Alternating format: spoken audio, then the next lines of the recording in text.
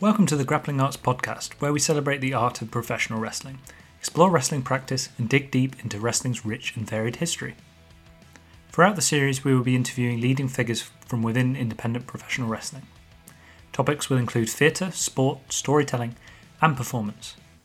If you enjoy the series, please subscribe and leave a review. I am your host, Sam West, co-owner of the independent wrestling promotion Wrestling Resurgence, which is a theatre-led wrestling company based in the East Midlands.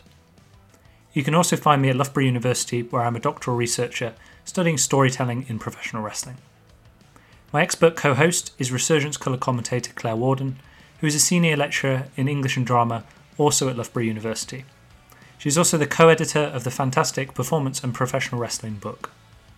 For more information about the podcast and Wrestling Resurgence, look us up on Twitter, Instagram and Facebook. The theme for this episode is professional wrestling rivalries, and we will be looking at one of Resurgence's greatest rivalries, Kanji versus Charli Evans. This series of matches took place between November 2018 and August 2019, so if you haven't already, I would highly recommend checking them out on the Resurgence YouTube channel, where you can watch them for free. Enjoy the episode. Just one quick note before we get cracking. Claire and I decided whilst recording to leave in our pre-interview chat, so just in case you think we forgot to edit it, please be aware it is intentional, and hopefully it will give you a nice overview of what to expect from the episode.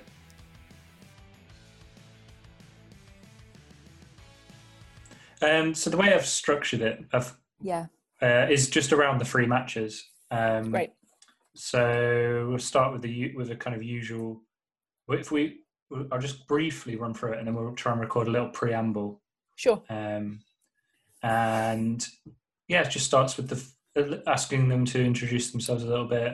I'll describe the kind of theme, which will be sort of rivalries loosely. Yeah. Start with match one, and I guess my questions and sort of interest there. So match one will be... their matches I'm going to use to structure it. So right. Got Resurgence. It. Yeah, Resurgence matches, cool. Yeah, and I think what we're trying to do is weave in references to the matches that they've sent us. Yeah. Rather than look at those individually, because I think that's more interesting. I think people will be more interested in their matches, and we'll use the matches that they sent us as just a way of discussing different types of things. So in the first one, I was quite interested in, match planning is probably a theme throughout all of it. Yeah. But then also, which I didn't realise, they'd never met each other before that match. So they met each other for the first time. That's interesting. Wow. So I wanted to talk about that, what it's like turning up to a show, not knowing the person that you're working with, and and that's interesting. So because they the one that Kanji set, the Ginny Kanji match, that was Kanji's second match in Eve, and she'd already had the first match had been against Charli Evans, right? Yeah. So must have been around the same time. I don't know. There we go. Yeah, I think that one was a little bit. I think they wrestled in Eve fairly shortly after. Wrestling with us. Okay. Well, we can ask them that. Yeah. I'd be interested to know how the different matches in the different companies have gone and what their approaches have been and stuff like that. Yeah. Because they've wrestled in 3 other companies during this same time period, which is quite cool. So I was quite interested in getting to know someone through wrestling. Like, what does that mean for in terms of friendship and things like that. And then the 2 out of 3 falls match. This is where I thought we could talk about the Japanese stuff, because obviously the sort of dynamic of that match is then changed quite significantly from the first one, in terms of what's expected from the match. 2 out of 3 falls match sort of implies a different approach, doesn't it? Which is probably more akin to Japanese wrestling. And I think you saw both their influences there. Yeah. In terms of Japanese wrestling, when how that match was structured and the content of that match, things like that. Particularly that women's match that Charli sent, which I don't know if you got a chance to watch that. It's been crazy. That's one of the best matches I've seen in quite a long time. So, and I wondered at that point, I might kind of throw in the connection to Longinotti's Gaia Girls, because of course it's it's around the same time. It's a year earlier that Longinotti did that. And for me, that film is so brutal. It's so brutal, and you can totally feel it in that match as well. It's really intense and really, really, really hard. tough stuff, man. I would not want to be in there. So. Yeah, and then Charlie's obviously been kind of through that. Yeah. She stayed with Sendai Girls, which kind of grew out of that company. Yes. Obviously led by Miko, so we can ask her what her experience was of that. It should be quite good. Yeah, and also I know one of Kanji's aspirations is to go to Japan. So why she wants to do why does she want to put herself through this torturous training? Quite. Yeah. And then the third match, I was going to ask you to start the third match by just describing, sort of setting the scene a little bit. Me to set the scene, or them to set the scene? You from your perspective, and then we'll dive into their own process as well. Right. Is there anything in particular that you want me to cover there? No, just your own personal recollections of that day and the lead up to that day, that sort of thing. So the Iron Woman match. Yeah, I'll start by just saying, introducing the match, and I think the other thing, my observation as well, was just how much, if you watch the November match and then you watch that match, just how much Resurgence had changed over that period. No, absolutely. Everything from the Joe does a brilliant little opener that sets the scene for the match, and it just the whole package of it feels a lot more professional than the first one. And then I was very excited. I was like genuinely like heart pumping excited for that match, and I still think it probably ranks as the best one that Joe and I have called together. Like it everything just felt like sweet all the way through. It just felt like we were responding to what was in front of us. It was exciting, and like really, really genuinely cared about what was going on, and the audience was incredible in that match. So of course that would be I mean that's kind of the theme then when we dive into talking to them about the match, is that how that build up changes your approach to planning the match, in particular what it's like to wrestle when there's that level of expectation, whereas in the first match there was no expectation really.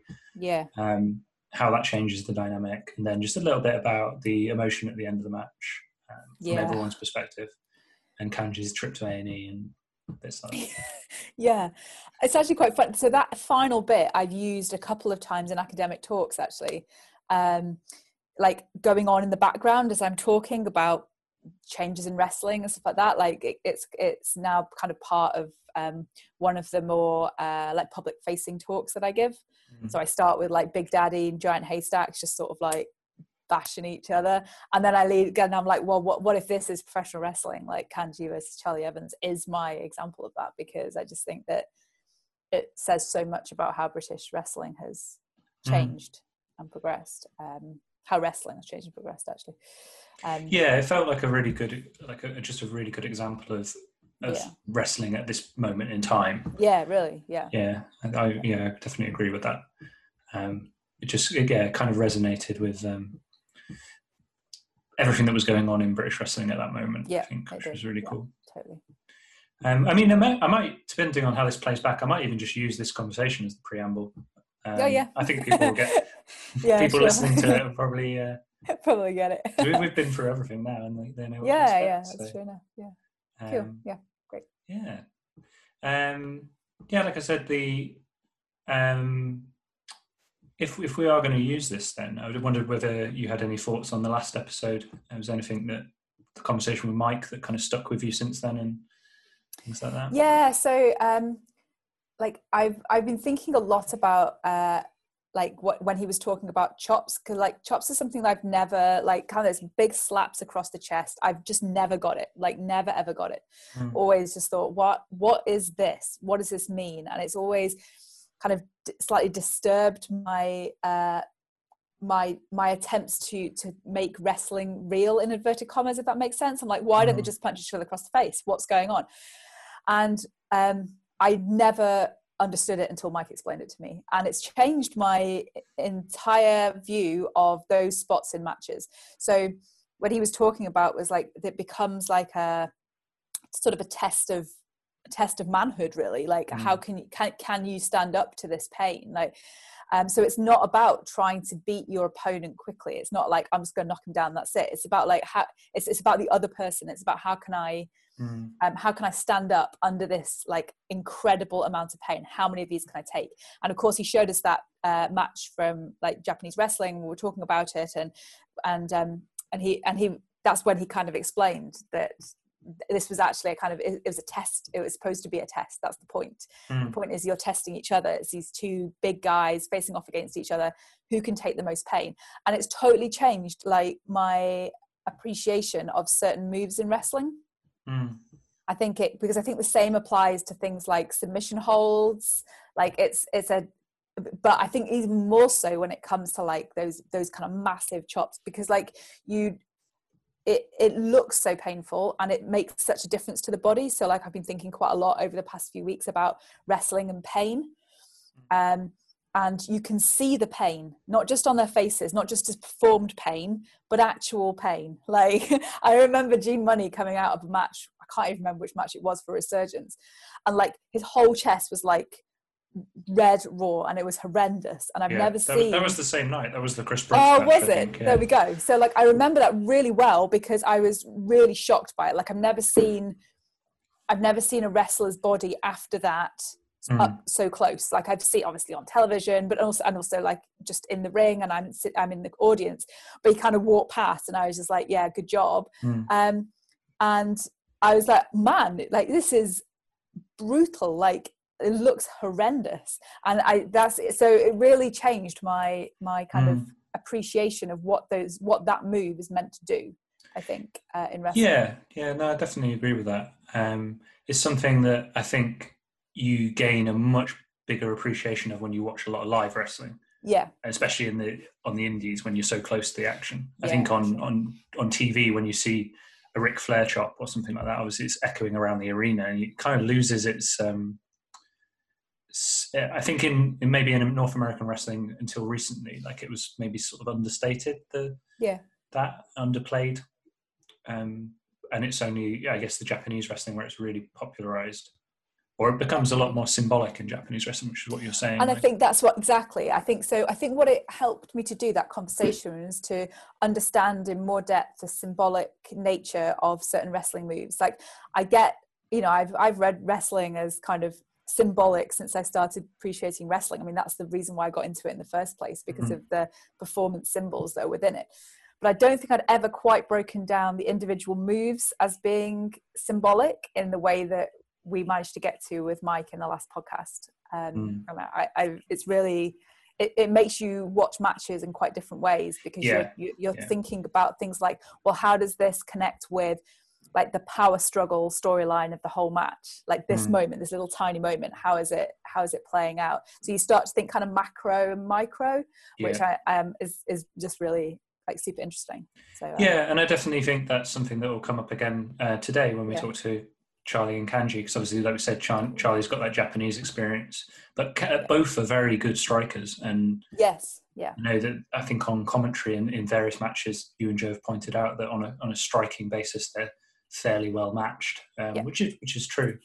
But then also Charli uses things like the backdrop suplex, which is a move in Japanese wrestling that has a lot more symbolism than it does in Western wrestling, I think. Yeah, for sure. That's another move that I underappreciated. Yeah. And I think that cultural difference as well actually is something that I'm beginning to appreciate a bit more.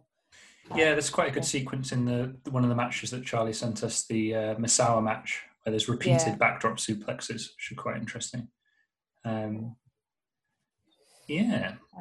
Cool. What time are we on? I think one of the things that struck with me from the last episode, which I was thinking about the other day, was when he talked about footballers' wives. Yeah, sure. So he used footballers' wives as an example of what wrestling is, and sort of saying that it's like this kind of soap opera about a real sport, and then used footballers' wives as his kind of analogy that although it's all fictional, the football in footballers' wives is still football. Yeah, and I've been trying to wrap my head around what that means in various different ways.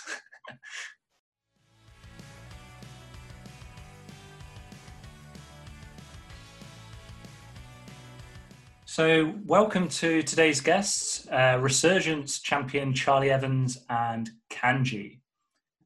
Today's episode, which is the second episode of the Grappling Arts, we'll be looking at rivalries, and we're going to be looking at the 3 matches from Wrestling Resurgence between Kanji and Charli Evans and discussing their different approaches to the matches, what happened during those matches, and different things that influence both of them as wrestlers.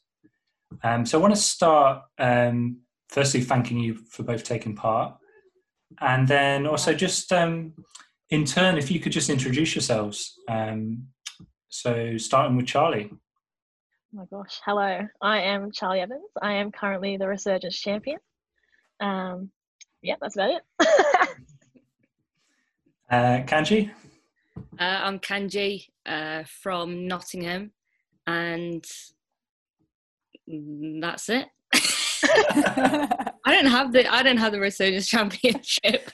Not yet. Nor does Charli at the moment. And how's just generally, like, how's lockdown? How are you coping without wrestling and things like that? I hate not wrestling. Like, maybe for a week it was kind of nice to give my body a rest, but I cannot wait to wrestle again. Kanji, you were out injured when this all started, so how's rehab going? Well, yeah, I've been out since October, so it absolutely sucks. And when I had my operation on my arm, the doctors said that I'll be out for 10 to 12 weeks and then I'll be back to normal.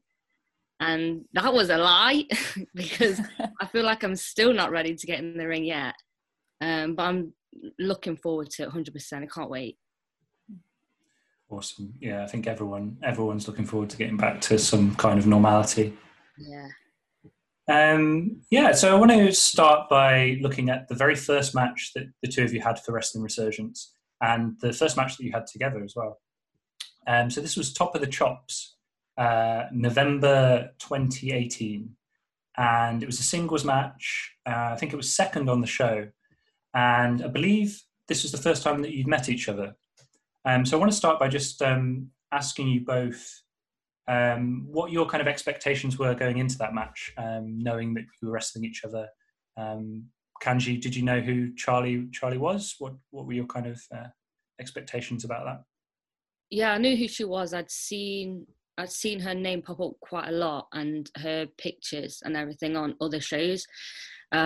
This was at a point when this show came up. This was at a point when I hadn't actually wrestled on many shows outside of my school, so I was kind of just being introduced into the British independent scene, coming out of House of Pain. So just that show in itself was a big opportunity for me, and obviously coming across Charli's name before as a independent wrestler, I think for me it was a huge opportunity to wrestle her. So I was so nervous. I was so excited, but I felt like, oh my God, right, okay, I have to really prepare myself for this because I need to show her, and I want to give her a good match, you know. So it was a big thing for me just to even introduce myself to her. Same question to you then, Charli. Did you know much about Kanji going into that match? Yeah, I had heard of her and I was like super excited because I think originally I moved to the UK because I was stuck wrestling the same girls in Australia over and over again. And there was like so many more in the UK. And basically at this point, I think I had wrestled like majority of the girls. So to have like a new person that I hadn't wrestled yet, but I'd heard so much great stuff about, because I think she had that 4-way at Resurgence maybe before that or something, and they're like, oh, she can do a moonsault, she can do all this stuff, and I was like, oh my gosh, that's sick, because like there's not many girls that can do moonsaults and like sort of like fly flippy stuff, which is like such a contrast to my style. So I was like, oh, I think we can get something cool out of this. I was super excited. Did you so when you both say the day before, the days leading up to the show, or when you arrive at the show, how much are you thinking about kind of what you might do together before you arrive, or is it really just on the day when you meet the person? I think it's hard when you like haven't seen them wrestle before, or don't really know them as a person either. Because I mean, it is just like a weird thing being like, okay, hey, so we're gonna go hit each other in half an hour. Like if you've never really met someone before. But I think I had messaged someone being like, oh, like what does she do? Because I think they'd seen her before. Just to kind of get an idea of how I can bounce my style off her. But I think it was mostly like just on the day when we met each other. Okay, cool. Claire, what were your expectations, if you can think back to that? Because this is the second Resurgence show. Well, it wasn't the second Resurgence show, but it was the second one where we had the kind of the commentary team. So it would have been your second on commentary, I think. Yeah, I think it probably was. So I think like from my perspective, one of the things that I was really excited about when Resurgence was set up and sort of carried on from that initial phase was like the amount of women that that could be on the card. And I was super exciting that, like, you know, when you think back to kind of what British wrestling was, or the expectations that people have about British wrestling, when I speak to people who don't really know very much about British independent wrestling, they'll be like, oh, like Big Daddy versus Giant Haystacks. It's all like big blokes, you know, big hairy men. And so for me, like this matchup, in fact, all three times really, but this matchup when it was first announced upon that first card, I think it was just like, this is great to see, like, two young women, like basically kind of challenging the expectations of what wrestling might be. Yeah, I know it's quite a lot to put on your shoulders, guys, but I just think it's I remember like the just seeing the way those first few cards were coming together, just kind of just very, really exciting to see a kind of a shift, a change in what we might understand kind of British independent wrestling to be. Cool. So this is kind of a question to both of you, and delving more into that process of planning the match. You're on second on that show. I think the match went for just over 10 minutes. So what's your kind of like aims when putting together a match like that? I think go on, what? No, you go. I think one of the main things is just making each other look good and making them put over what they want to showcase from themselves. Because I think if both of you go into a matchup with that type of attitude, you're both going to come out of the matchup happy, and I think the audience will be happy because they feel that connection between you both as well. Yeah, I was gonna say like a very similar thing. Like I think before that I'd had a 4-way at Resurgence. I believe you'd had a 4-way at Resurgence, so I don't think people had seen a lot of what we could do really. And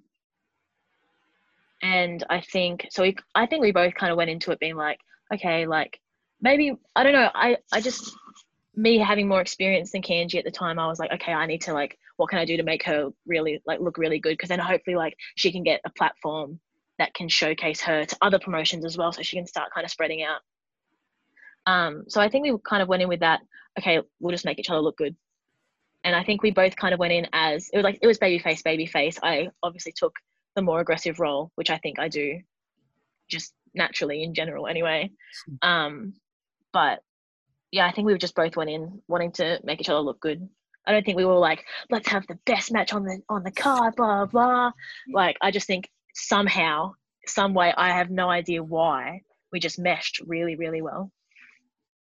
I think that's really interesting, that idea of like making the other person look good. Like it's really different from whenever we have these conversations around like what wrestling is, sport, art, sport, like what is, like, it's one of the things I always come back to is like the making the other person look good is like really different from like that kind of competitive sporting thing, like it and actually very different from kind of competitive theatre thing. I've worked with enough actors who haven't tried to make other people look good, so like I'm really interested in the way that wrestling like encourages you to make the other person look good, and in making the other person look good, you look good too. Like it's more about the other person, right?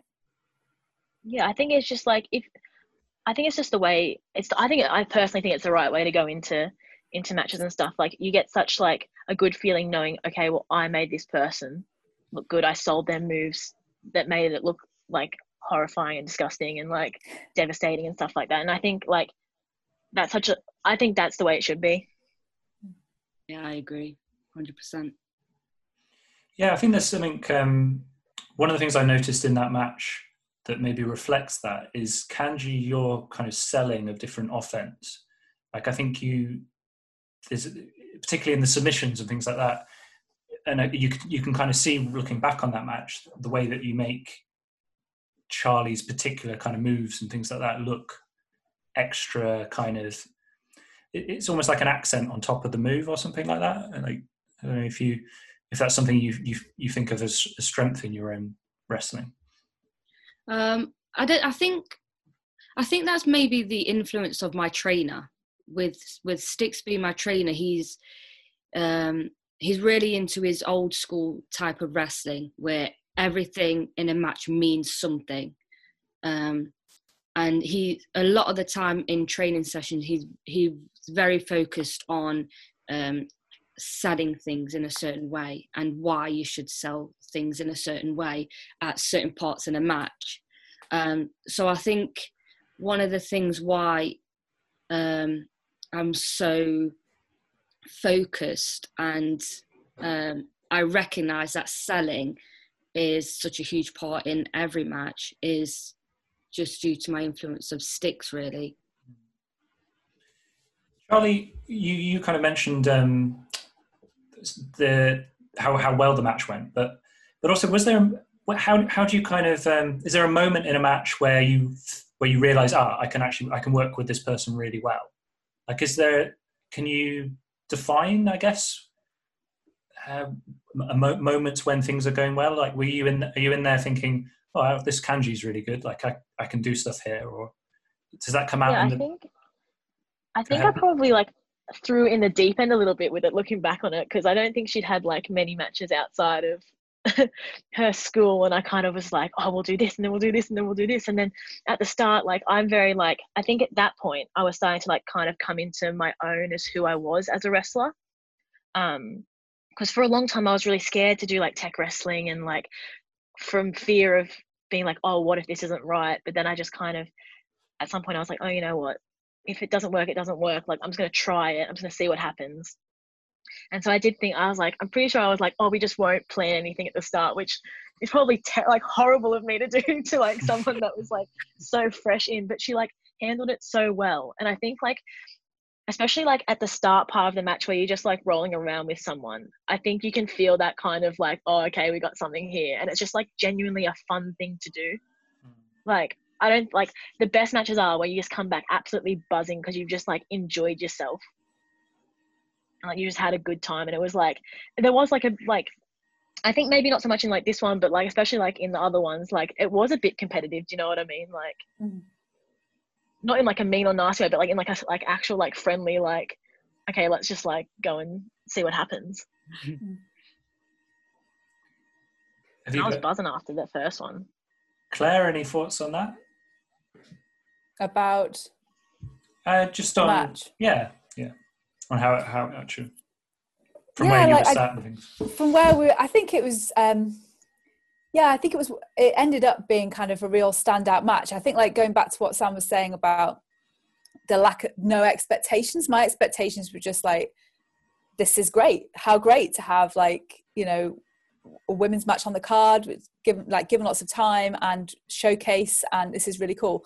And I think afterwards, I remember like thinking back now, kind of being quite kind of blown away really by it. Like it had been, I think it had kind of outshone itself.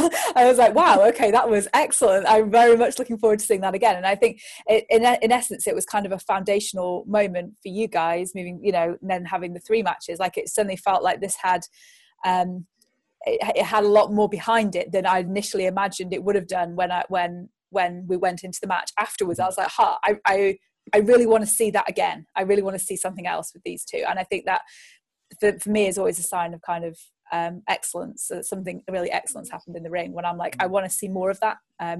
So yeah, that's how I felt coming out of it. So. So my last question on this match before we move on to the next one is a little bit like, I think Charlie, you mentioned the kind of buzz of after the match for yourself, like how much you enjoyed it. And what does it do in terms of like creating a friendship and a relationship with that person? Because you've never met each other. You're going out and you're wrestling for 12 minutes. After, is there a kind of sense of trust built between you? Like, how does that work? So for sure. Like I think you just have like an automatic bond with someone when you do wrestle them. Like it is a weird thing, isn't it? Like to go and put all your trust in somebody that you don't even know. Like because obviously it's wrestling, things happen. Like we don't want to hurt anyone ever, but it's a competitive contact sport. It's gonna happen, unfortunately. I think like I don't know, I just felt this like, oh okay, we're on the same page here, like me and her. I think like because like looking at us, we're complete like personality wise, we're two completely different people. Like but like I consider her like one of like my closest friends, and I think it is just from that match. Do you know what I mean? Like after I was like, okay, we definitely have something here. Kanji, does that kind of resonate with you? Yeah, 100%. I think. Do you know how you say, like when you meet someone for the first time, it's almost that first impression that will be that lasting impression. And when I first met Charli, she was just so casual and calm. Just like it's just like we're just meeting at a cafe, you know. So there was no pressure, there was no tension at all. And one of the things is she didn't say to me, because I've had this recently before where it kind of, I don't know if it's the same for you, Charlie, but it kind of makes you feel like someone's belittling you before a match if they turn around and say to you, what do you do? It's like, okay, let's plan, what do you do? And I don't know what it is, but it's just an awkward question to answer. It's like, I can't, like, where do you even begin to answer that question? Yeah. And she didn't ask me that. Have you had it before, Charlie? Yeah, you like freak out. You're like, oh my God, I don't know what I do. Exactly.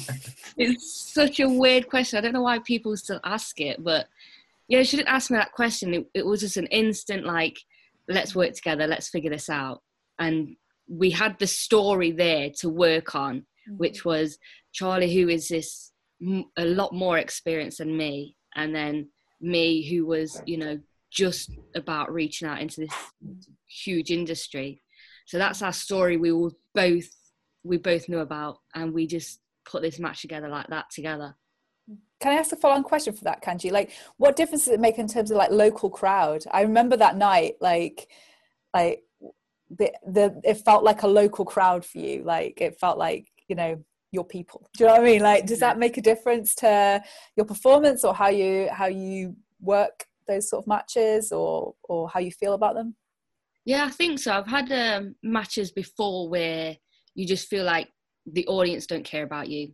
No matter how hard you try, no matter how smiley and intimate you are with that audience, sometimes they come together and they just feel like they don't care about you. And it really does affect the way, well, I wrestle. I don't know if it's the same for others, but you kind of just lose confidence a little bit.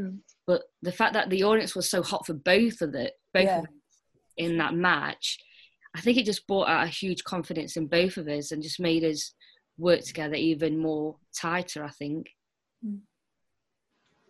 Yeah, I think I'm trying to recall what we said to you in terms of what we wanted from the match, and I think it was on the show as the wrestling match. I think it was go out there and so. You know, the two of you have the wrestling match of the night, which I think is quite interesting. That is.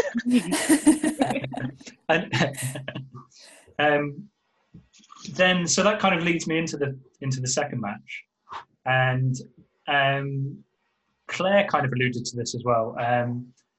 One of the things that interested me with Resurgence and some of the rivalries and the stories that we've done is that they kind of stem from a match. So like when we put together the match with the two of you, Kanji had already wrestled for us, Charlie had already wrestled for us. So we you know, there was a logic there, but there wasn't any kind of grand plan that this would end in, you know, some big Iron Woman match or anything like that. But the match itself was the match in November was the sort of seed that created the feud. And the way it was wrestled, the style, it was very wrestling. It was quite sporting in its presentation. Like you said, you were both baby faces, but obviously Charli was more the aggressor. And that brings an expectation then that you want to kind of recreate that. And that led to the 2 out of 3 falls match.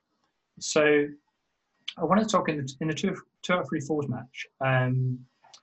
What's the plan? How's the planning approach different when you've got that sort of stipulation? Now there's maybe a little bit more expectation on you, and particularly with that stipulation that it's going to be a certain type of match. What's the kind of mindset going into that? Maybe Charli, if you could start.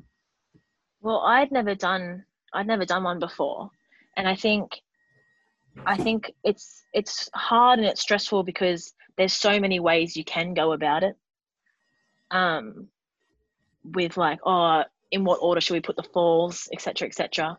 And I remember I drove to the show with Flash Morgan Webster, and I was asking him for like the ways we should go into it, because I had like a few ideas, but like obviously he's been around the block, he knows what he's doing, so why not use him for some help? I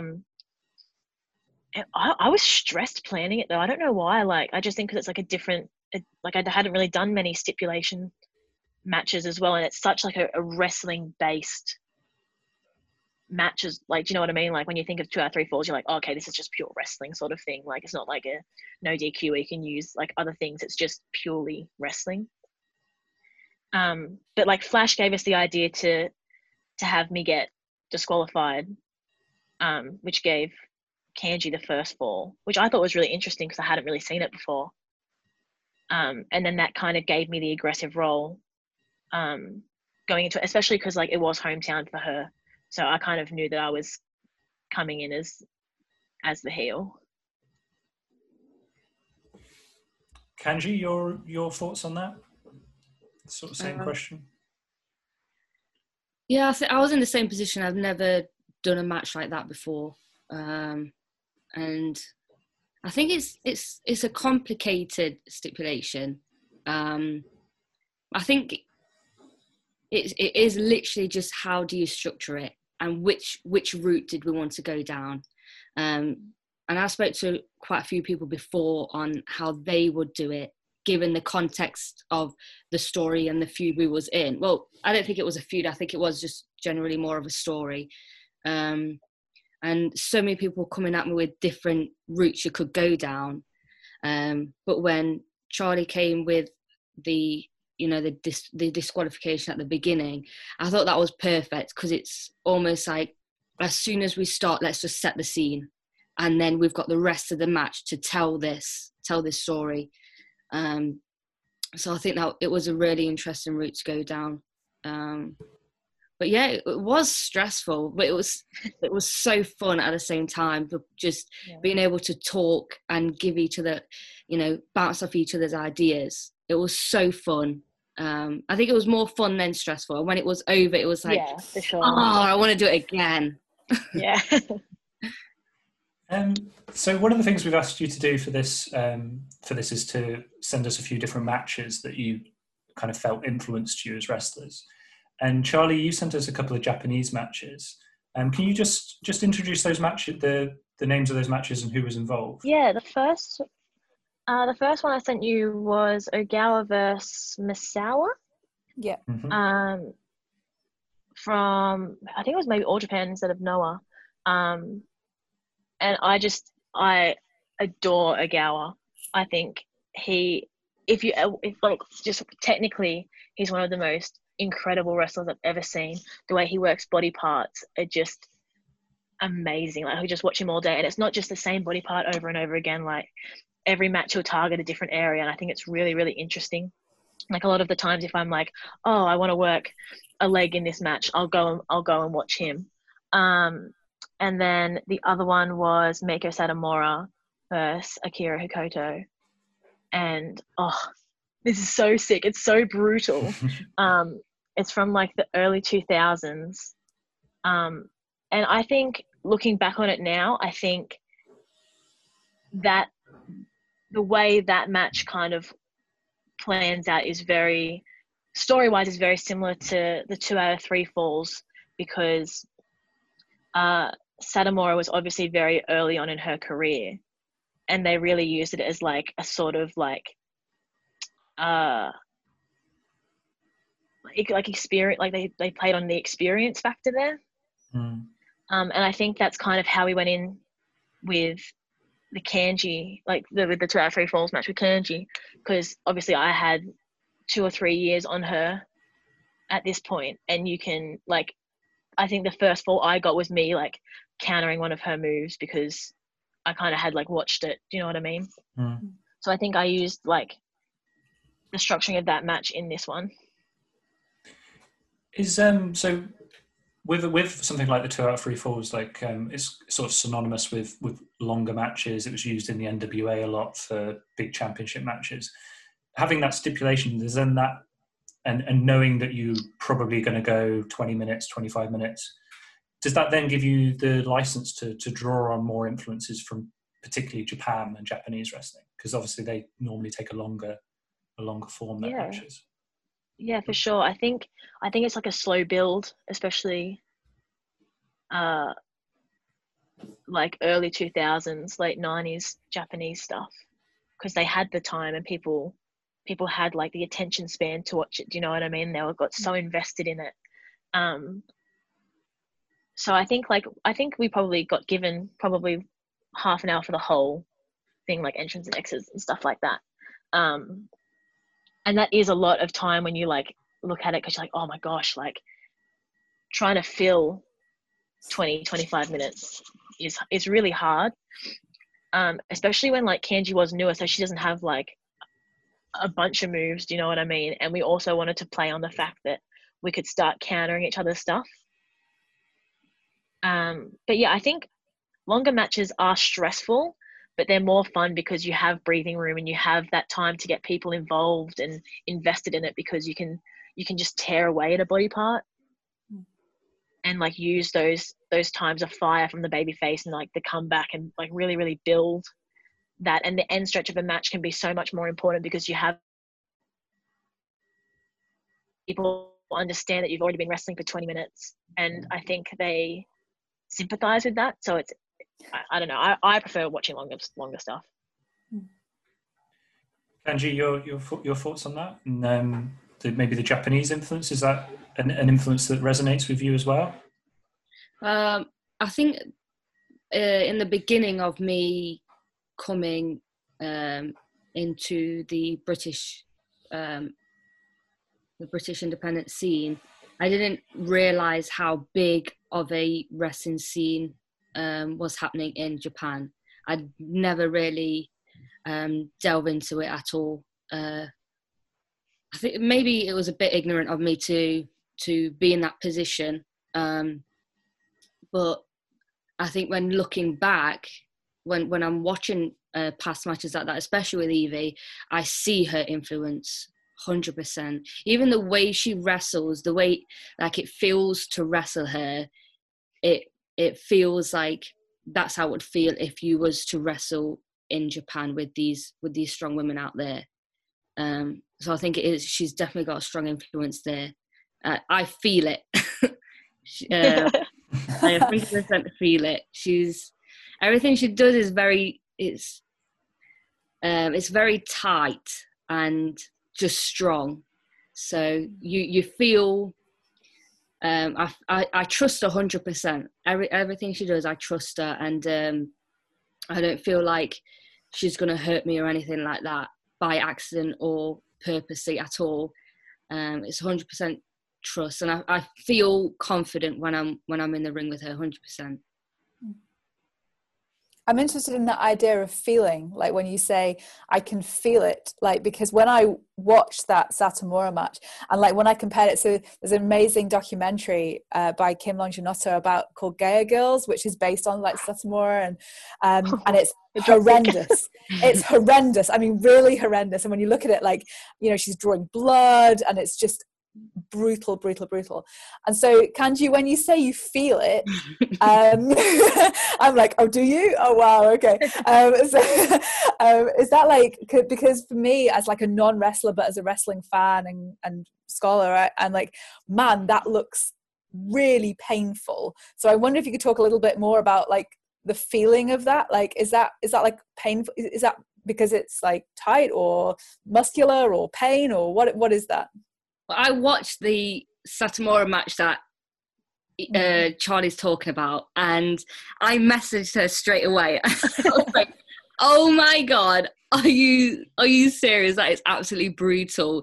There were so many moments in that match when watching it that I thought Megan was dead. Like, yeah, right. It was terrifying. And it's not even just like the neck bumps or her landing on her head, it's the slaps as well. Yeah. Throughout the whole match, the slaps to the ear. And it was, oh my gosh, I was horrified as well. But I think when I talk about feel, I mean, everything I'd say Charli does, it means something, but it's controlled at the same time, and you feel that it means something. So instead of having say, for instance, a headlock, something as simple as a headlock, you feel it, it's nice and tight and it's secure. Whereas if you was to have a headlock and it's so loose and you just feel like you can step out of it, I think sometimes it's really hard when you're in such a zone that you want to feel like you're competing. It's hard to keep yourself in that zone. But when you're wrestling someone who, you know, wants to feel like they're competing, as well as put on a show for an audience, it just you're able to almost have a different feel and put on a different show. Charli, what is it, sort of flipping that on its head a little bit? One of the things, I mentioned this earlier actually, is I've noticed Kanji, when she's in a hold, is always kind of moving, always trying to kind of get out of the hold. Like she doesn't just sit there and let that hold sit. So as the person applying different holds and maneuvers, is that what's the feeling of that like? Because we've heard it from Kanji's perspective, but what's it like from the perspective of the person applying the hold? I think it's fantastic, especially like Kanji, especially in those like first two matches. She was so new, and the fact that she, like, if people just sit there, like, what's the point? You're meant to be in a fight, aren't you? Like, you don't want to be in a headlock, you don't want to be in a wrist lock, you want to get out of it. It hurts you, like. So I think, like, especially with like her being so new and like moving and like constantly, like, I like when people, like, it's fun if you work for something. Do you know what I mean?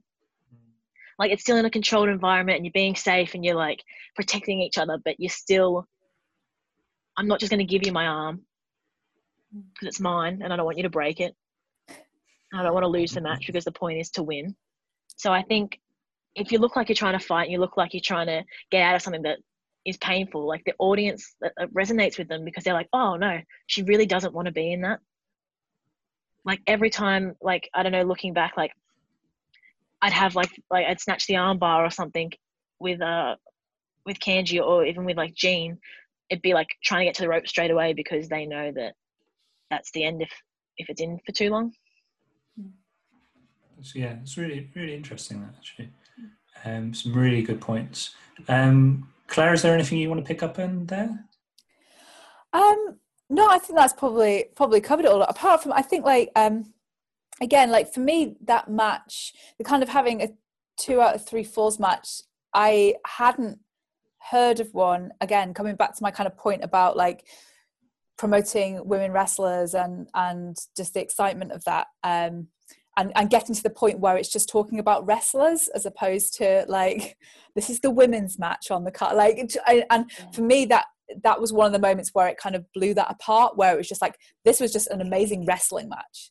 Like, I didn't have to talk about like it being a great women, you know, brilliant for women. Like, I didn't have to talk about any of that anymore because I was just like, this is an amazing wrestling match, and we don't have to.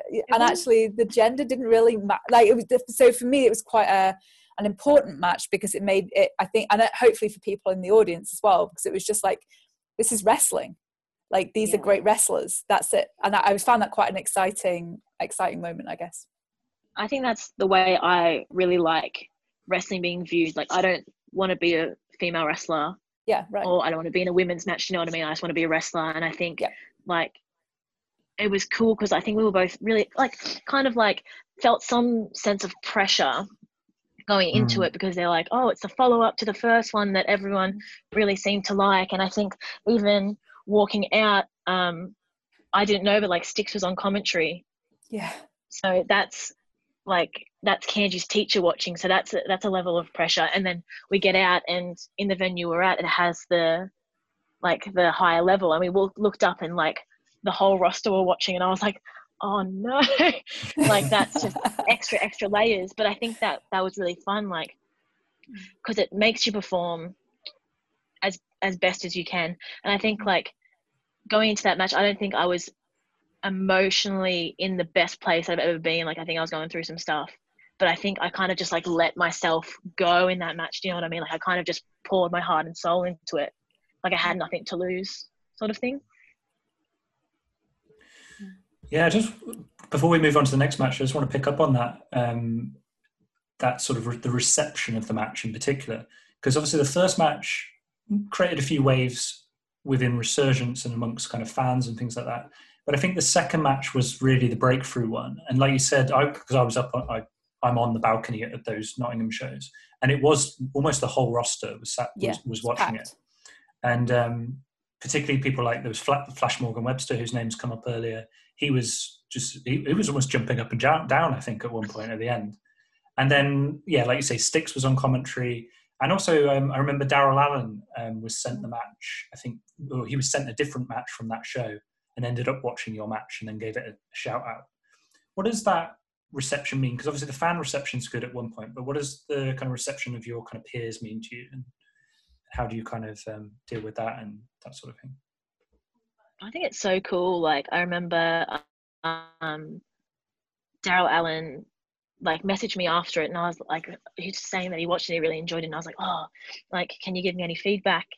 And like the stuff that he said was like so cool, and like to know that people actually like cared enough to, especially like if they're on the show, like it's stressful backstage, you know what I mean? Like people had other matches to plan and stuff to worry about, but like it was really cool to like look up there and be like, oh, people genuinely care to watch.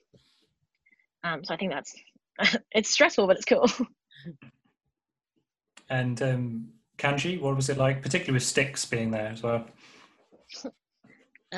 Yeah, like Charlie said, it was added pressure, but I think for me, especially with Styx being on commentary, it was just an opportunity to show him what he's taught me and what I can do on this big stage in this big match against someone like Charli. It was a big opportunity. And yeah, coming backstage to see, you know, everyone who's rushed back, because when we came backstage, we seen a lot of the talent who was on the show and who was watching running through because they've just been watching. So to see that, we could see them all running backstage after watching our match. That was a huge achievement. To know, you know, it was almost like a privilege to see and to know that, you know, they're taking the time to watch this match. They don't have to, so it's a huge respectful moment. And to say that we worked for this match, like, I don't think this match wasn't really in your plans for Resurgence, was it? It was the first I don't even match think it was originally meant to happen. Yeah, no, originally the plan was it was like me and Drew, I think. Yeah, I think there was something with you and Drew, and I think Kanji was going to wrestle Charli Morgan, and I think Drew had to pull out because he obviously went to Japan. And then I think from that point it was a very obvious, well, obviously we're doing Kanji. Yeah, we need to do this. I don't think it was a clear cut even before we went down that route. I think it was always kind of on the cards, but for some reason it's probably my fault. I generally get all these things wrong, and someone else comes up with a better idea. But then I remember afterwards the difference was, so we're doing Iron. I think the next day I messaged Charli and said, so we're doing Iron Woman then. Like, it was really cool. Like, I remember walking backstage and like Styx like shook my hand and was like, that was really good. And like, I think that's so cool because I think getting that like seal of approval from your trainer is like the coolest feeling ever. Like, I remember when I wrestled Madison Eagles for the first time, and like shaking her hand after it, and I was like, oh, like this is the coolest moment, because like they kind of made you, do you know what I mean? Like if it wasn't for them, you'd be nothing. All right, so let's move on now, and we'll pick up on this theme for this next match. So the final match was the Art House Wrestling Volume 3, August 2018, and this was the Iron Woman main event of that show. And I want to start by asking Claire if you could just sort of set the scene a little bit of that kind of day and the build up to that and your expectations going in. Yeah, sure. So after the first two matches, I think like expectations, I don't know if you guys felt it, but they were really high. And I'm still to this day, I don't think I've ever been more excited about a Resurgence match going in. Like just there was just something in the air that like, and I think it was, for me, it was the moment where Resurgence kind of came together. Everything just was perfect. Like the crowd were perfect. We felt good in commentary. Like you guys were absolutely just blew the place apart. Like it was just a kind of perfect moment.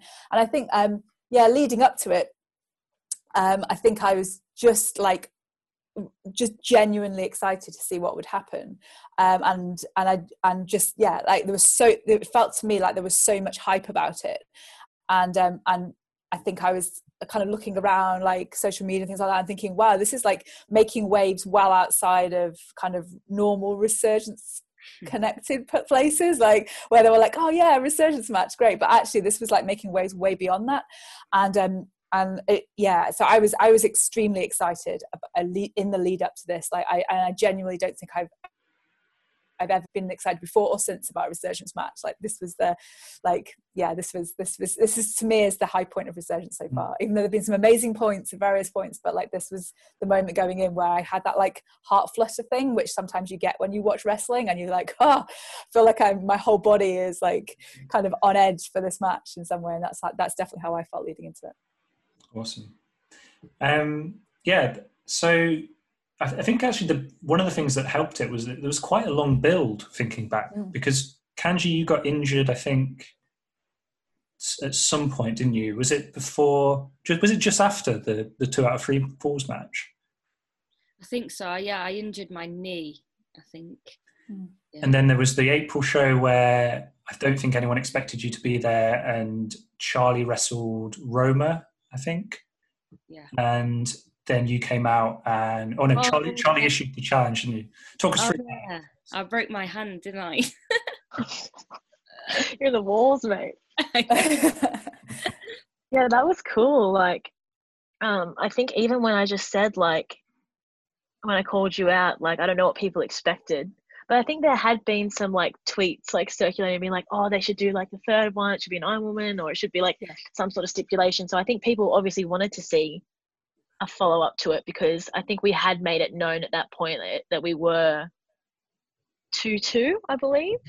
Yeah, actually at that point, is it worth mentioning what were the other, because you had other matches in other companies, didn't you, around that time? Yeah, I think we had another one at Eve, or we did like some sort of like big multi-woman tag at Eve as well. Yeah, and we had the Southside show as well, didn't we? Yeah, we had a Southside singles, we had an Eve singles. So I think like it was just like people were starting to like be like, oh, they have really good matches together, let's like jump on this, which I'm like totally up for, because I'm like, yes, just like I love wrestling you. And then so yeah, I think we actually were even in other companies. Like it just ended up being like we were like tied with like wins loss, which is cool. But I think like just a reaction, like when I said Iron Woman on that show after the match with Romo, like it was kind of like just a buzz in the room. I was like, oh yeah, we got something here. Yeah, and then I think there was a surprise Kanji who came out and accepted the challenge. In classics Kanji mic time, I think you just said, yeah, it's on. 3 words. 1 word, done. That's all you need. Yeah, it was. There was 1 word, wasn't it? It was just done. Jokes. Right, so then back into this match, and just picking up on some of the things that Claire said, before we delve into it, what I noticed watching this back and watching the November match back was how much Resurgence had kind of changed at that point. Like, it was, the November one was obviously at the same venue, Attenborough Arts Centre, but just the things like the visuals, the space looked so much better for the Iron Woman match. The commentary, I thought, was, you and Claire and Joe had kind of started to find their connection as commentators, and Joe sets up the match really nicely on commentary. So then, if we delve into the match, this time it's going to be 30 minutes. It has to go 30 minutes. So just maybe starting with Charli, can you just talk us through the planning process? Like, did it start a lot earlier than other matches? How did you go about it? I think we both decided we were going to get there a little bit earlier.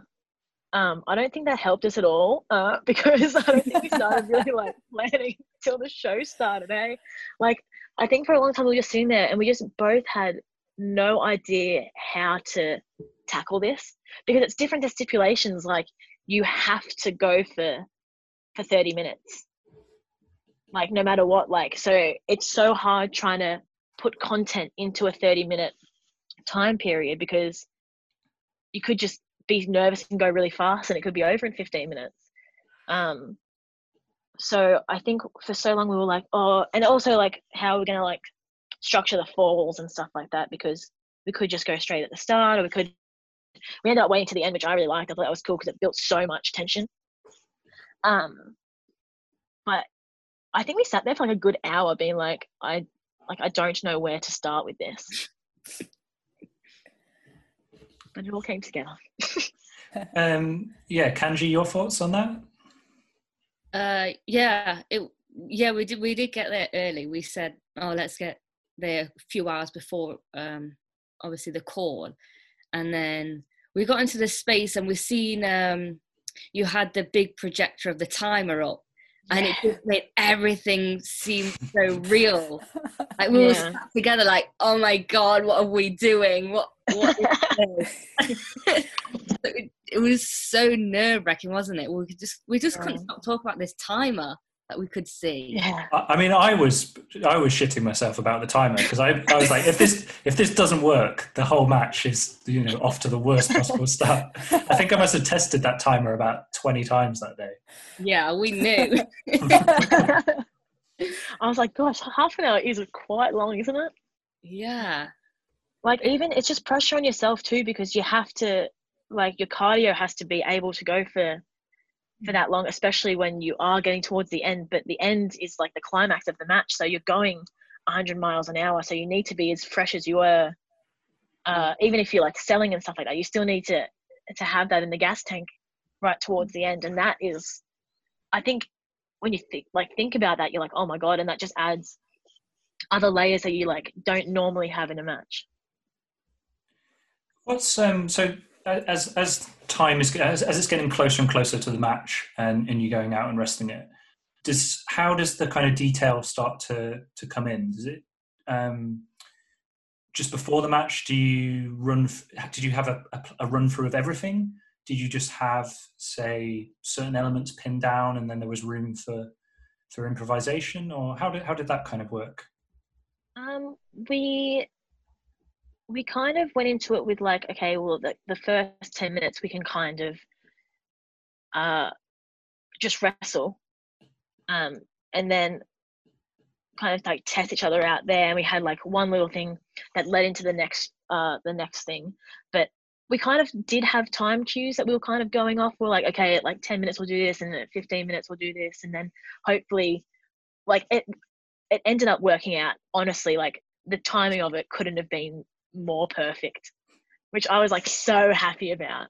But I think when we were planning it, it was just the end bit that we were we changed it a few different times. Lycos really helped us as well, because I think he puts matches together so fantastically, and especially back ends of matches. So we got him to help put it together. We ended up getting a room by ourselves, just so we could focus. But honestly, the timing of it couldn't have been better if we tried. Kanji, your kind of perspective on that? Yeah, I agree. I was so surprised after reflecting on the whole match. I was so surprised how well we was able to just put on the whole match with the timings on there, because that was one of the biggest things we were worried about. We weren't worried about anything else. We weren't worried about, the story we had to tell or the moves we had to take or anything. And we had some risky stuff there as well that we wanted to pull off, and that wasn't the worry at all. It was literally just, we have to be on time. And we made sure, with the referee we had, Tony, we made sure he was aware of to keep giving us those time cues, so we could, instead of us just constantly looking at the timer and kind of breaking the illusion, even though we wanted the audience to see that we're watching the time, we wanted to stay almost in this competing role that every second counts. It wasn't just looking, okay, 10 minutes, go.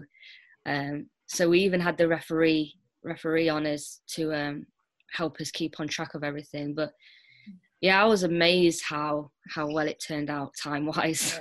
Yeah. I think just having those like timestamps where we were like, okay, at this time we're good to go, at this time we're going to go to this, like even if we weren't up to that, or like we can like improvise. Like I'm sure that like my heat on Kanji went a little bit longer. Yeah. Or like I could just keep putting heat on her until I was like, okay, at 18 minutes we're going to do such and such. Yeah. But yeah, no, like I was stoked at the time. That's fascinating stuff. There. I think one of the pieces of someone on one of the social media, different social media channels, said something which really stuck with me, which was that it was 30 minutes which felt like watching 10 minutes.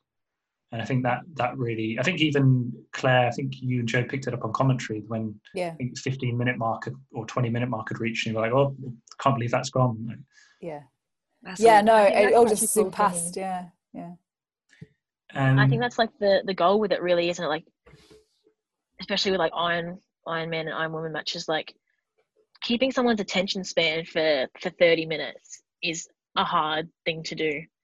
And like sometimes, like if I see a match of 30 minutes, like it's like, oh my gosh, like that's a chunk of your day, like that's a long time to be focused on something and like keep people invested in something, because like one wrong thing and they get taken out of it. Do you know what I mean? Yeah. But yeah, I think that tweet was so cool. I was like, that's great. Before I'll talk towards the end about the end of the match in a minute, but just at this point, I want to bring in the match that Kanji selected for us to watch, the HBK Kurt Angle match from WrestleMania. And I think, not beside it being just a really amazing match and HBK being kind of at the peak of his powers, I wondered something around expectation, like how much is there a pressure to live up to an expectation of that stage? And obviously it's so much different at this point to when you first wrestled each other in November. Like how much does that kind of factor into the planning of the match? Do you feel pressure to have elements that are going to surpass the previous matches and things like that? And it being the main event as well, because this was the first time that the match had been staged as the main event. I think for me, especially when it's a huge match for both wrestlers, and there's such a strong story beforehand, I think one of the huge aspects of a wrestling match that makes each match special and unique to those certain in particular wrestlers is the moments you make and you create in that match. So when watching the Iron Woman back, one of the huge things that sticks out to me today, like every time I think of the Iron Woman match, the one moment that is so strong for me is when Charli hits me with her finish on the ramp, at the top of the ramp, and then the referee is counted to like 7 and she's hit it and she just sits there with her head down, like, or she's got all these thoughts going in her head, almost thinking like, should I have done that? Or I can't believe it's come to this. And then you see her reach back to almost check to see if I'm okay. And then she still sits there with her head down. And then she looks up at the referee, and the referee's like counting to 9. And then you see her just like, almost like it's so hard to just drag herself up and drag herself into the ring to, you know, get that fall. It's like that moment, it's just, it's as part of the whole match, it's such a small moment, but it's that moment for me that exists throughout the entirety of the match. Just that little aspect of that match that she made, you know. And it was a moment that wasn't planned. That's all just her feelings, you know what I mean? And I think it's beautiful moments like that in a match that are the things that make that match special and overtakes that expectation that people had in the beginning. Yeah, Evie, Charli, could I get your thoughts on? Oh my god! Kanji did it first, but yeah. I know she did. Did I? Yeah. Did I? Sorry. Secrets out. I have an actual name. Yeah. I think kayfabe's well and truly been broken at this point. I mean, yeah, we're literally talking about putting the match together.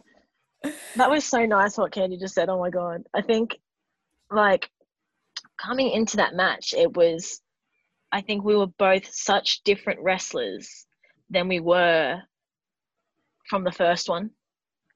Like, it was almost like a year on.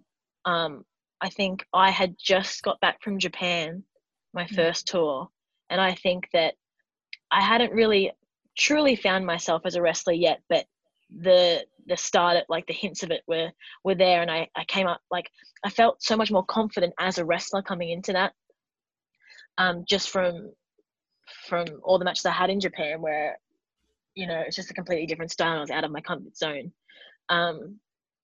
And I think we also, it's so hard to put a match on that isn't repeating the same things over and over again, because we'd had the 2 out of 3 falls, which I'm pretty sure was close to a half an hour match anyway, probably like 25 minutes unintentionally.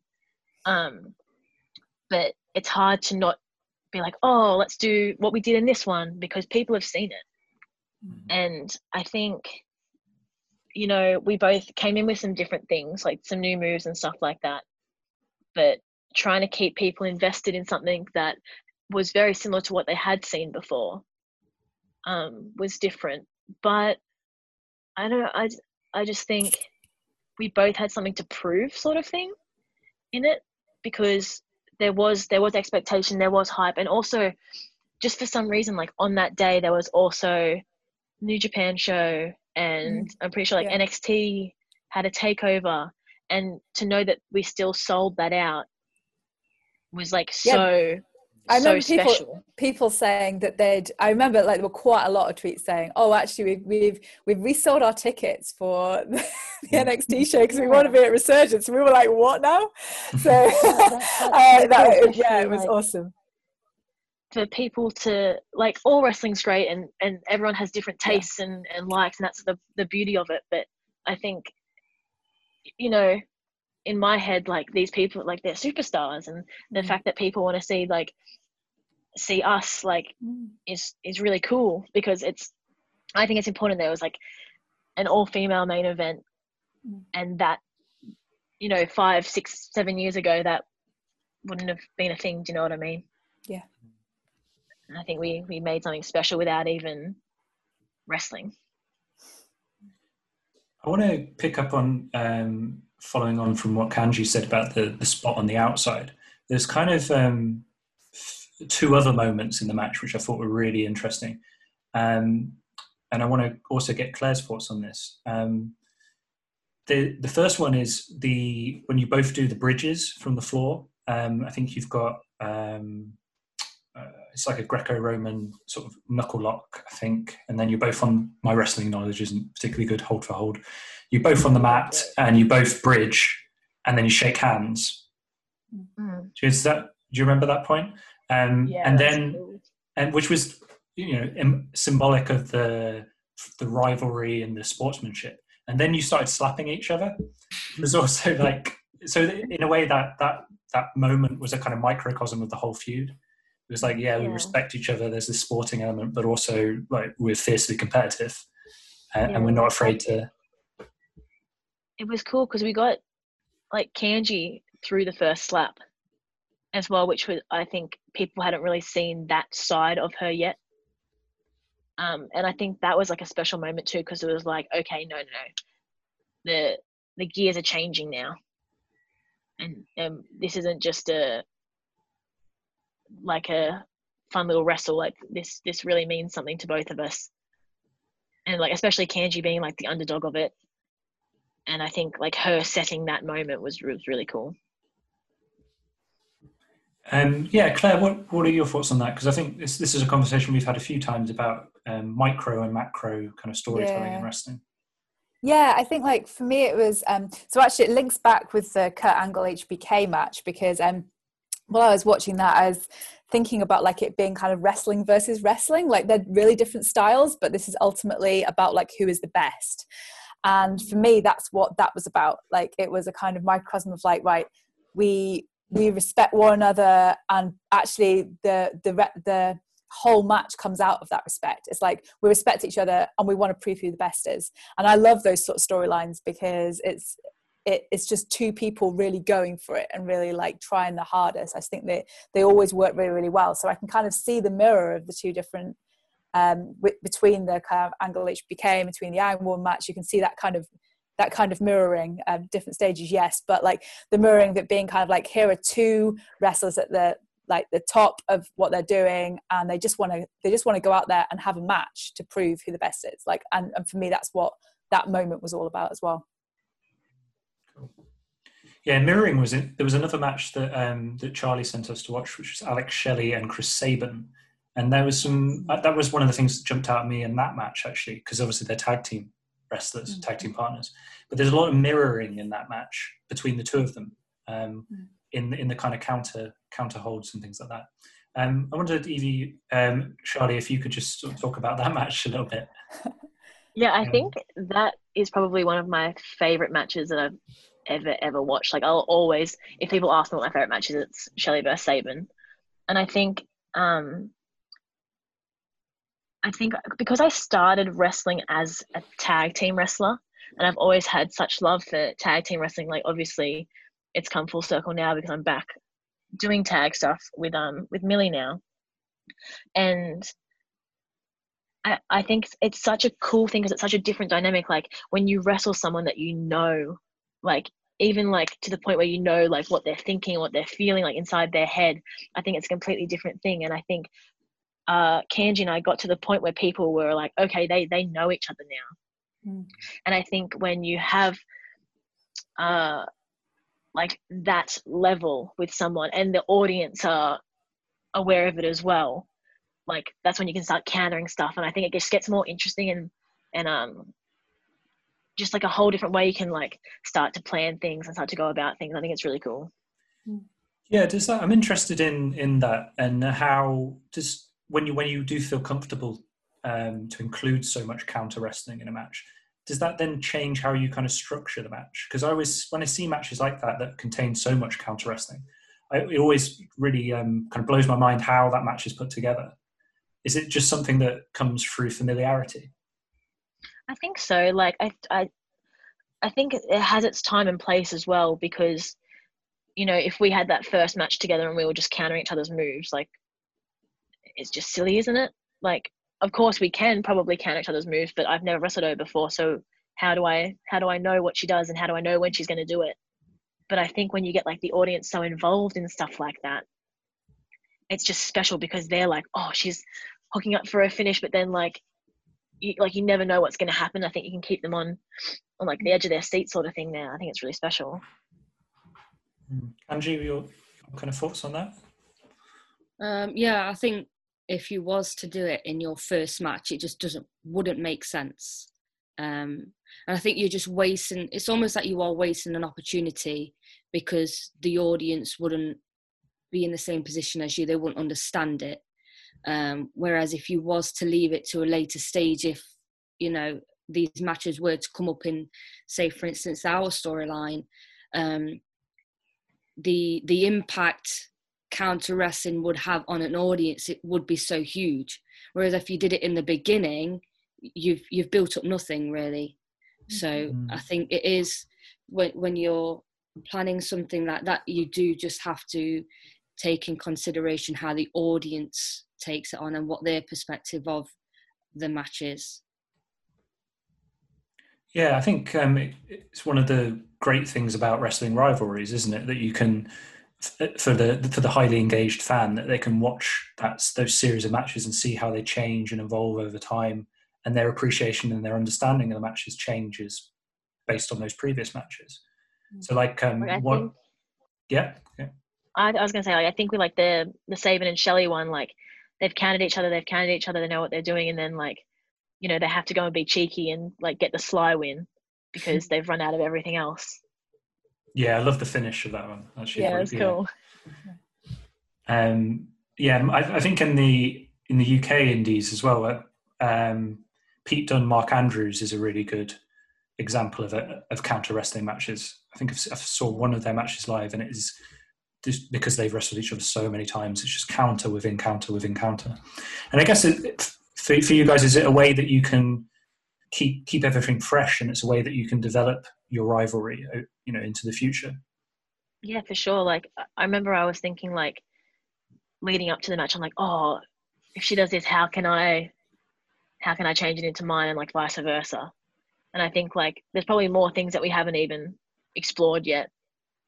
And there's like little like playbacks we can have now, you know, like we can like reference, oh, okay, well, in the I'm when we did this, but the next time we wrestle, maybe we like go to do this, and like it'll kind of give the audience like a little throwback to that. Like, I think I did it in the match with Jean when I like I was stepping on him, and the ref comes to me, he's like, I'm going to disqualify you, and I kind of like have that throwback to the 2 out of 3 falls where I did get disqualified, and I kind of need to keep my head cool.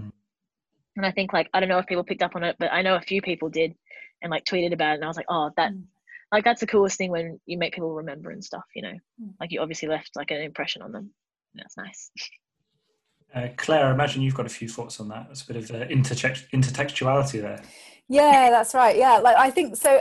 For me, it's like it really, you get really valued as a proper fan. Like, I put those things in inverted commas, but you know what I mean? Like, because you're really invested in it. So you start to kind of see resonances all over the place. And there's a joy taken in the same way as the joy taken, like the similarities with like comic books is quite strong here. I think, like, the sense that, you know, if you're a Marvel fan and you even watch the films, like the joy is seeing the way that they seg together, like seeing the kind of passing of them. And I think the same comes with wrestling. Like, there are moments where I'm watching a wrestling match where I'm like, oh, that totally takes me back to this. Like, and I think if you have a real encyclopedic knowledge of wrestling, like a lot of people do, I do not, but a lot of people have this massive encyclopedic knowledge of wrestling.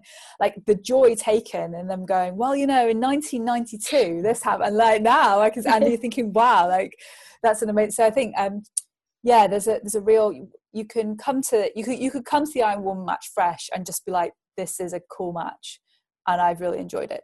But I think there's a greater joy to be experienced when you come to it having seen the previous matches, having some understanding of the way that rivalries function, and like that bit that Sam brought up about kind of the first slap, like understanding what kind of that slap means in wrestling parlance brings a greater sense of joy to that moment where I'm like, oh, whoa, and it's Kanji that goes first. What does that mean? Like, I think we talked a little bit throughout the day really about different like little moments being kind of symbolic of like a bigger moment. And for me, it's the way those little moments kind of act intertextually with a whole range of other little moments where I'm like, I totally understand this because I've seen this, and this, which is all making sense to me. Obviously, our brains don't work that quickly, but it's happening in our brain whether we appreciate it or not. I think it does like come naturally as well. Like, there was one point in the Iron Woman, it's like one of my favorite parts where I do the the Yakuza, like the seated Yakuza in the corner to Kanji, and then I just like stamp on her head, and it looks freaking disgusting. It looks brutal. And then like it was like a little bit of a throwback to that three falls where I kind of need to compose myself, and I go and I sit on the other turnbuckle, and I'm like, okay, you need to keep level headed here, otherwise it's gonna like play to your disadvantage. And I think it's cool when that stuff, like that wasn't planned, like that just came like naturally. And I think it is cool when wrestling isn't just about moves, it's more about emotion and feeling, and I think that's really cool. Yeah, it's all really fascinating stuff. I want to bring the discussion to a close, unfortunately, because this has been really enjoyable. But I want to talk a little bit about the ending of the Iron Woman match now. So those last kind of 5 minutes. Kanji, in particular, you didn't have the most enjoyable ending. Can you talk us through what happened with your injury and things like that? Yeah, when I got was it my second fall? I think. Yeah, like the slice of heaven kick from the top. I don't know what happened. I think I over rotated, but I landed very silly of me. I put my hands down to protect my fall, and I think I just hyperextended my elbow, and straight away it was just crazy pain in my elbow. So I dragged myself over for the pin, and I said to Charli, I've hurt myself, but I don't think she heard me because I didn't hear you. No. But I got the fall and I sat up and I just held my elbow, just thinking I can get through this, just get through it. And then I said to the ref, I said, I've hurt my elbow. And I don't think he heard me. So he just gave me a time cue. So I was like, I saw you help like holding it, and that's when I kind of like clicked it. And I was like, oh, because I clicked it because I was like, oh, I've been working your other arm. Yeah. I'm like, why are you holding? I'm like, oh no. Oh no. I couldn't believe it. But at that point I had to I just got that fall, and the audience were on top, and then I lied after telling the ref. I got no response. I lied next to Charli and I told her again, I've hurt my elbow. And she says, take a slow climb up the rope. Take a slow climb up the corner. So I was like, thank you. So I took a slow climb, and it was so hard, like, because I couldn't use the arm I'd hurt. I couldn't use it. I couldn't pull myself up. And watching it back now, I can see the struggle I had. And I remember in the moment I was climbing up, and I got onto the second rope, and I was thinking I might just do it from here because I don't think I can get to the top. But the audience were coming up so much. So I thought, right, I'm just going to do it, get to the top. And once I reached the top, I was just squatted on the top before I stood up to do the big jump. And I just, I remember in my head just looking up saying, please help me, because I just didn't want to hurt myself even more. So I just had that moment just to gather myself, and then I did the big jump. And it was fine. It wasn't hurting anymore, it weren't hurting any less. I kind of just really forgot, because as soon as I missed, Charli had me for the knees to the face, so I was distracted. I wasn't feeling anything, and then she put me straight into the armbar, but which was nice, because after the knees, what I noticed is she gave me quite a few knees. On the last one, she stopped, and she almost like had a moment, which I thought was amazing. It was lovely to see and to experience. And then she snatched the armbar on, which was on the opposite arm, which I was so oh my gosh, I can't even imagine. I love that, like, it's always the moonsault too. They were always like, you're always a bit like, oh no, we shouldn't put it in. And like, we even like had a discussion like before the match, we're like, should we put the moonsault in? Because like, we're like, yeah, we'll do it. Yeah, we'll just stick it in there, put it in there. But I wanted, it's just like with the Angle and HBK match at the end, the way Michael's held on for so long, and you could see in his face, he's dying to get out of it, but he's fighting so hard because, you know, he doesn't want the show to stop. He wants to carry on. He wants to win. And I was so desperate for that moment. And we'd even spoke about it before the match, that that's what we're going to do. We'll have ourselves like a 10-second stretch where you just don't tap, just fight it. And I literally couldn't. I had to tap just because it was so uncomfortable. And that made me realize, it made me really feel like, if this, like in real fighting, like this happens, you know, when someone is hurting, when you're younger and you're shouting at the TV, don't tap, and you have no choice but to tap, it hurts. That was the feeling. It literally felt like I was a child again watching wrestling, but I was actually doing it. That's really cool.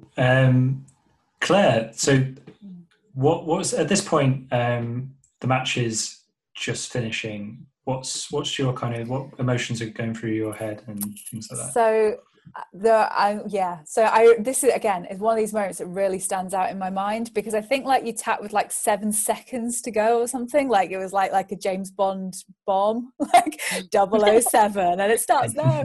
And Joe and I were sort of like, did she tap? Did she not? Did she? And like there was this like little moment of like kind of a breath where it's like, did she tap in time? And then it was like, you know, the Wes said Charli Evans wins, and I think there are a couple of things. I've watched the end of this match like quite a lot because there's something about the end which is just really incredibly beautiful. The crowd are all like just went totally mad, and like everyone was on their feet, like spontaneously on their feet. It was just like a kind of an amazing moment where no one really had control over their emotions anymore. And then there was just this kind of beautiful moment where you had this kind of hug in the ring, and that it was just like this kind of wonderful kind of show of respect, like kind of a kneeling handshake and stuff. And I think it was one of those moments, and they don't happen often when I watch wrestling, but one of those moments where I was like, I just love this stuff. Like I love pro wrestling, and this was why, because like it was just everything had just sort of come together. The end was just perfect, like the timing of it. When you talk about the timing and the trickinesses of doing the 30-minute, the timing for me was just perfect on this end, because it was just like it just left enough kind of doubt to make them go, was it in time? Did she hold on? And it was just it kind of perfect storytelling for me. And like I genuinely felt like emotional at the end of this match, because it had been such a kind of beautiful story that had been told, and kind of such a beautiful thing that had been created in that space. Like everyone was so, there was just kind of a warmth about the whole thing. Everyone had just loved it. It was just a kind of a really, for me, it was a really, really special moment, actually. Tears on commentary and tears on commentary there were. And I think tears in the ring as well. Yeah, there were. Charli, do you want to talk us through that? Point, like, especially, I think we had the hug, and then, you know, people were standing and clapping, and it went on for quite a bit. We both looked over each other, and I just couldn't hold it anymore, and I just started crying. Like, I'm not like a super emotional person anyway. Like, I don't think there's many times in my life where I've cried about wrestling, especially not any of my own matches ever. Oh my god. But I just felt like something special just happened, you know, like, and it wasn't just like oh yes, like we did this, it was all us. Like it was just it felt special for everyone. And I think like it's easily like one of my, like it's my most favorite, special, most prized moment I've ever had in the wrestling ring, was just like looking over and be like, oh my god, like this is the coolest thing I'll ever feel. And it was just special. Like yeah, I think it really, because I think looking back on it, and I'm not a particularly, I'm quite a sort of stoic person, I guess, but obviously I was moved, but also it kind of it felt like everyone sort of in the room, and I include the, you know, the fans especially, that they had helped make it, if you know what I mean. Like it wasn't I a think it was sort like of everyone was in this together. yeah. I think that's. And I think it was like special as well. Like I think Resurgence holds a special place in my heart, especially because, you know, you've always given me like incredible opportunities where I've always had like cool singles matches, and you've given me people that I've wanted to wrestle, and allowed me creativity and open-endedness and freedom to do what I feel is the type of wrestling I like. And I think it's something completely different because like both my parents are artists, and I've always had like a special space, like a place in my heart for art and music and creativity and expressing yourself. And I think a lot of people kind of lose that when it comes to wrestling. And I think it was so cool that you guys created this thing where it was like, no, wrestling is art. And I thought at the end of that match, I was like, oh no, like this isn't just wrestling. It's like this is art. And I always refer to all of my matches at Resurgence like as my body of work. And if someone wants to see me wrestle, like I'll like first and foremost give them my Resurgence stuff because I feel so proud of it. Not just in a wrestling standpoint, but I've just created like emotion with my work, especially like for myself. Like I watching that, like the I'm Woman back, I was just like, fuck, like this is really, really cool. Yeah, I always love that expression that when wrestlers use that expression to refer to their wrestling as a body of work. I think and in the same way that within this podcast we're trying to explore precisely that, like pro wrestling as a practice, as a creative, artistic practice. And I think that really resonates. Awesome. Kanji, you want to follow that? I think she's rambled. No, it's great. No, it's really really poignant. I was sad we didn't have to have a nice moment backstage though, because this bitch over here had to rush off to A&E. Yeah, fair enough. Yeah, I came back. I didn't even see her. I don't think. I was so gutted. I genuinely thought I broke my elbow. Yeah. Honestly, you're the toughest person I actually know. Like, you're actually tough. Like, you're not fake tough. You're real tough. Yeah. Kanji? What was that like? That going from that that euphoria of the finish of the match to that sudden reality? Because I was backstage with you at that point, and it was like a huge high to a huge low, because we weren't sure what you'd done to your elbow. Luckily, it wasn't that severe, but at the time, it certainly felt like it was possibly one of the worst injury we had at Resurgence. Yeah. Well, when it happened and when I was in the ring, I didn't think it was anything serious. I just needed to put some ice on it. That's all I thought, and it'll be fine. So I just kept it close to me in the ring and just think it was nothing serious. And as soon as I got back through the curtain and just took a breath, it just became this pain that just kind of took over, and I just couldn't think about anything else. It was so painful. Like, I remember going upstairs and just resting my head on the wall, holding my elbow, panicking, thinking, this is bad. Like, I've really hurt myself. This is bad. And I was scared because I thought, how long am I going to be out now? You know, I've just had this amazing match, which I think I felt like this match had pushed me forward so much in my ability and in my skills, that now am I going to have time off because of this? And it was so painful. I was so worried. But at the same time, I was still feeling all this like overwhelmment from the match we just had, and pride from what we just put on. So I was so scared. But when we went to A&E, obviously everyone who was around me was so, the management of Resurgence was so quick and professional. As soon as we got to A&E, we were seen to, and it was just that sigh of relief when he said it's not broken. And then I felt a bit silly because I was like, I've had some tablets, the pain has settled a bit, he's told me it's not broken, and I feel like an idiot. Like, now I've got to tell everyone it's not broken. Which I am so thankful it wasn't broken. But I just can't believe how painful it was. It was more painful. I'd say it went hand in hand with how painful it was when I actually broke my arm in October. Yeah. 100%. And how weird is that? That's so strange. I think because like it was such like a heightened sense of emotion as well. Like everything, like I remember that like after that night I couldn't sleep till like 4 or 5 in the morning because I was just like I had like such adrenaline or like I don't even know what it was, but like I don't think that's ever happened to me. Like besides like death matches because you're just like hyped up on whatever the hell you've just done, but like after that match I just couldn't sleep because I was just like, oh my god, like this, like everything feels heightened. Do you know what I mean? Yeah, definitely.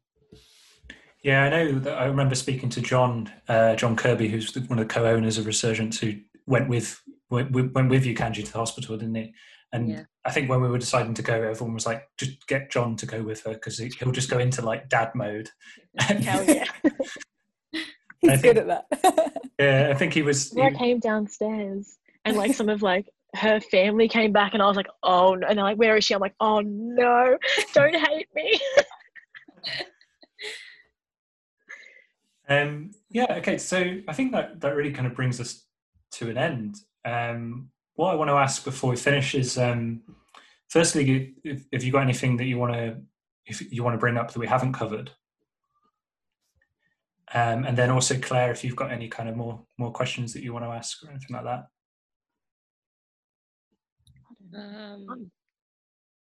No, I think I'm happy with everything we've mentioned, really. Awesome. Yeah, it was a really fascinating chat, and I'm looking forward to listening to it back, and hopefully the Resurgence fans and other fans of wrestling will get something from this. I'm sure they will. Do you want to, if you know them off the top of your head, do you want to tell people where they can find you on Twitter and things like that, and merchandise and that sort of thing? Charli first. I think both my Instagram and Twitter are at Charli Evans Pro. MedusaComplex.bigcartel.com, I think, is my merch store. Don't know if there's anything on it at the minute. But come follow me on Twitter. I tweet funny shit, so it's always fun. And then Kanji? Yeah, I'm on Twitter at Kanji Dooku and on Instagram Kanji_Dooku. Awesome. And then my final merchandise store woman. You keep telling me that every time you see me. I know, because you're great and you deserve to make money off wrestling. Oh, thanks. Yeah, one last question. What are you most looking forward to about wrestling coming back when it does come back? I just think those first shows back with, where everyone's had this break from seeing and interacting with like a live wrestling is going to be like nothing we've ever experienced before. I think especially in the UK, because we're so lucky and we have so much wrestling, and we're like, we could go to 4 shows a week if we really wanted to, which is absolutely like mind blowing to me coming from Australia, where I used to wrestle twice a month and I thought it was like the coolest thing ever. But I think having a break from stuff like that is going to give people like a sense of excitement again. And I just think those first few matches back of everyone is just going to go hard, like, so that's going to be fun. I'm worried about, ring cardio and stuff like that, but I just can't wait to have the feeling of wrestling in front of a crowd again. Awesome. Kanji? Yeah, I think the same. I just can't wait to have that feeling again, to, be in a ring and just almost relax in that context of in a wrestling match, and just celebrate who we are and what we love together, share that passion by doing wrestling instead of just being stuck at home now and watching and talking about it. I think we're definitely ready to just do it. Claire? Yeah, I'm missing wrestling more than I thought I would. I know I've just been like, that's fine, I can just get on with writing stuff, it's not a problem. But actually, I'm really missing Resurgence, and I think the thing that I'm missing, like kind of chimes with both of what you're saying, really, is like the people. Like, I just think that the community that there is in wrestling is just a really quite a kind of beautiful thing, really. And people, they're some really good folks, and I kind of miss hanging out with them. So I think for me, what I'm looking forward to the most is like hanging out with the Resurgence crew again, and just just kind of just being together and enjoying what we love. Yeah, awesome. Okay, so yeah, thank you to Charli Evans, and thank you to Kanji, and thank you to our co-host Claire Warden. Thank you for listening to the Grappling Arts. If you enjoyed the episode, please leave us a review or rating on Spotify and iTunes. Please share it and tell people about the podcast, because it really helps get us higher ratings on those various channels. For Wrestling Resurgence news, tickets, free matches, video on demand, all of that good stuff, we are Wrestling Resurgence, W_Resurgence on Twitter and on Instagram, and you can search Wrestling Resurgence on Facebook and YouTube. I've been your host, Sam West. Until next time.